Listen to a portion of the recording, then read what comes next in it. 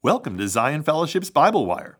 In these podcasts, we discuss what the Bible says, line upon line and precept upon precept. Today, Tom Brennan will be continuing our study on the book of 1 John. Settle in for the next few minutes and learn more about who God is and how He loves.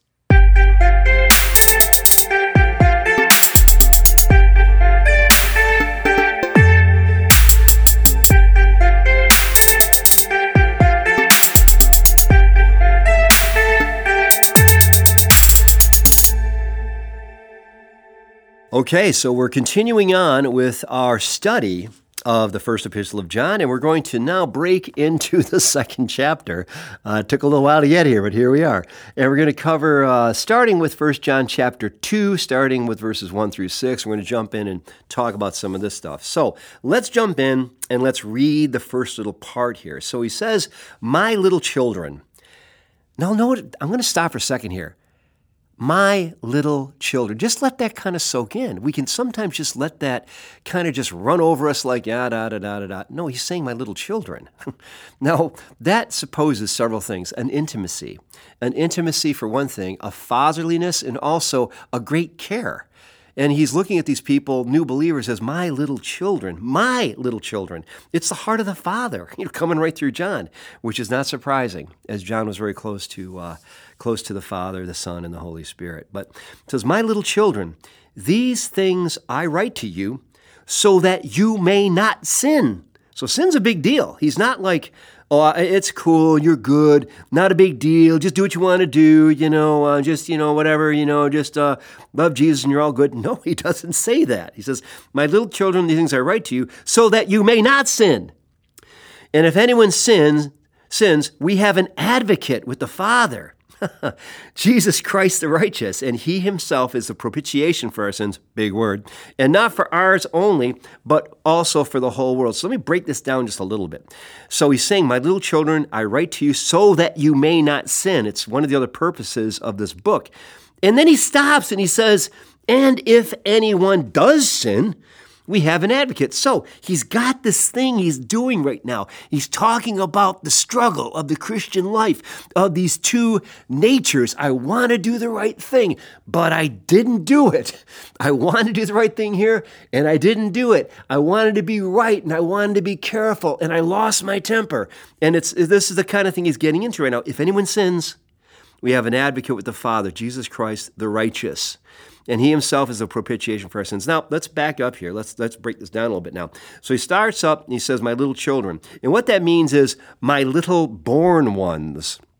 My little born ones. In the Scottish word, we've probably heard this before, it's Barneys.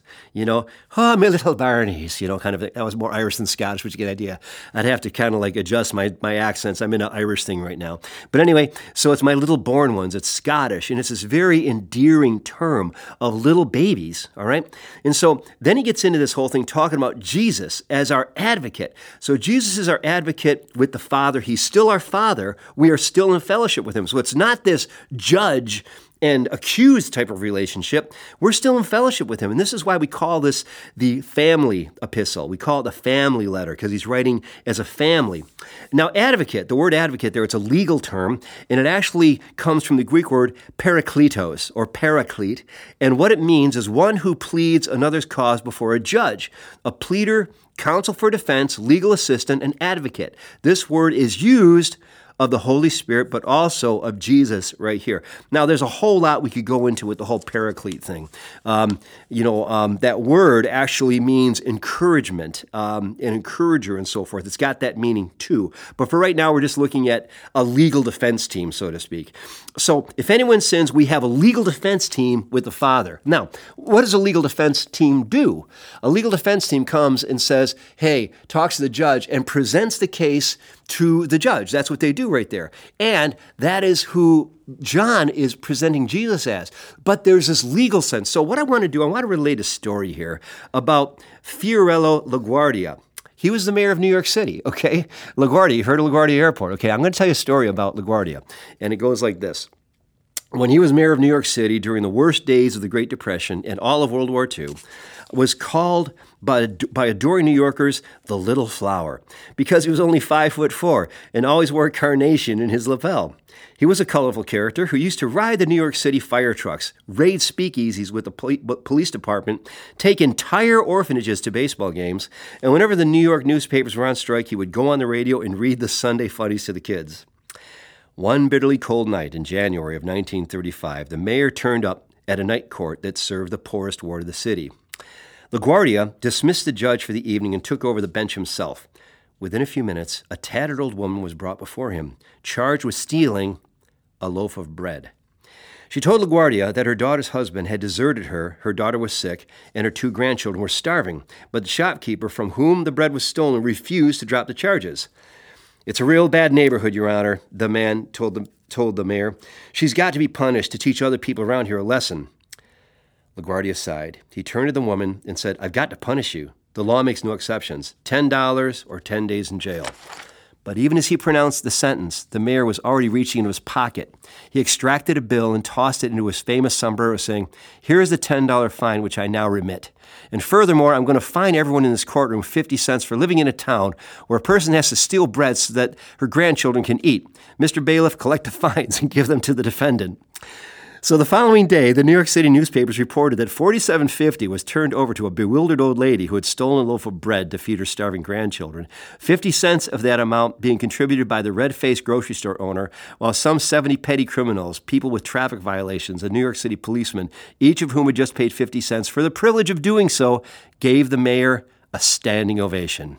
And this is a wonderful picture of how God is our judge, but also our defense counsel and our Redeemer. You know, there's this beautiful song by Michael Card that talks about the Jubilee. And he talks about the Jubilee. He says, one of the things, he says, to look into your judge's face and to see a Savior there.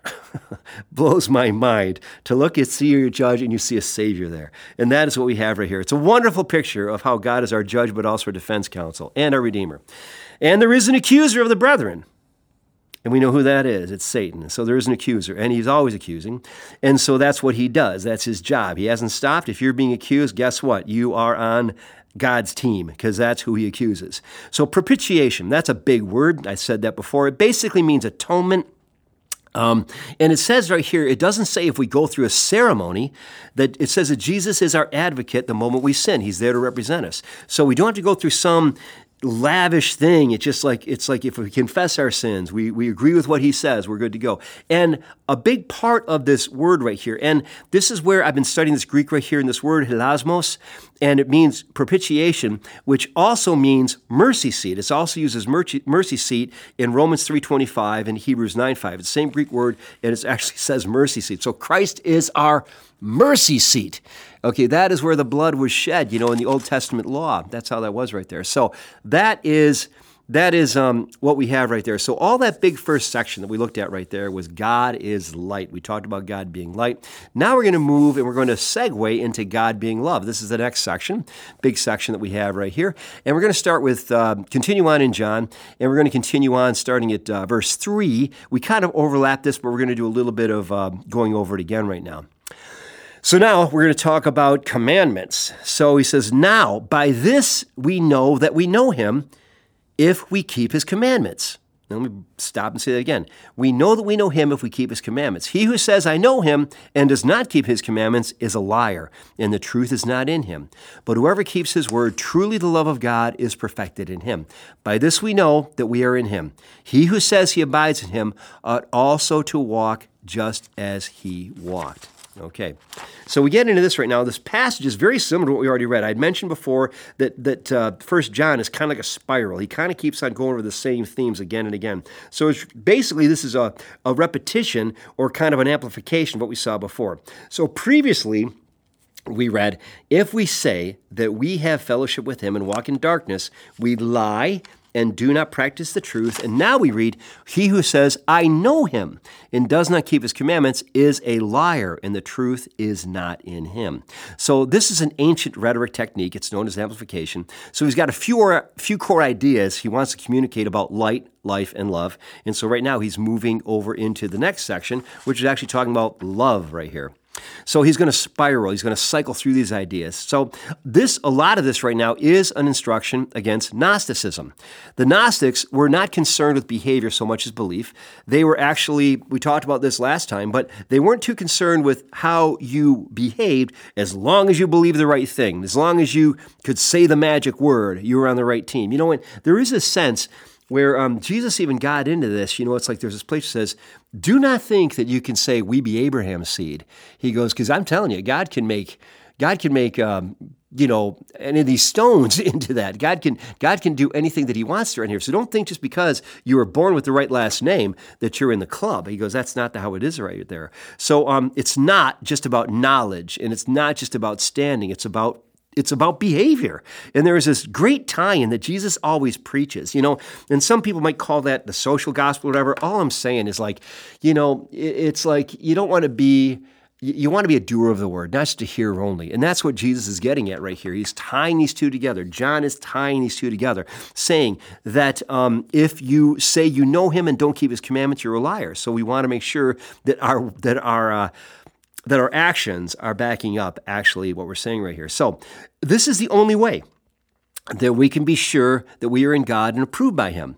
If we are close to God, John declares that this closeness will demonstrate itself by a Christ-like walk. And when I was a kid, and this is something that you got to kind of put yourself in my shoes. I've been on this planet for a while, a bit long in the tooth, but I've been around, born in 61, so I saw a lot of stuff come and go. And one of the things that they had back in the 60s was a smoking commercial. Now, back then people smoked. Everyone smoked. My mom smoked. My aunt smoked. Everyone smoked. It's just the way it was. You go to a restaurant, you'd have a non-smoking section, all the smoke would just drift over to you. But anyway, the point is there was a smoking commercial, very interesting. It was actually put out by the Ad Council. And it was this father and this son. They're walking along, and the father is walking along and had this song, doo-doo, doo-doo, doo-doo, doo-doo, doo-doo, doo-doo, doo-doo, kind of a thing. Really kind of happy-go-lucky. And they're walking along, and the father is there, and the father, they're by a lake, and the father takes a stone, and he throws it, and he skips it, and the son picks up a stone, he tries to skip it. Then they walk a little bit further, and the father picks up a stick and throws it out in the water, and the son picks up a stick and throws it in the water. And then the father is done playing with the son, and he sits down, and he lights up a cigarette. And it shows the kid picking up the pack of cigarettes, and then it's like, do you want your kid to do this too? He was asking that question.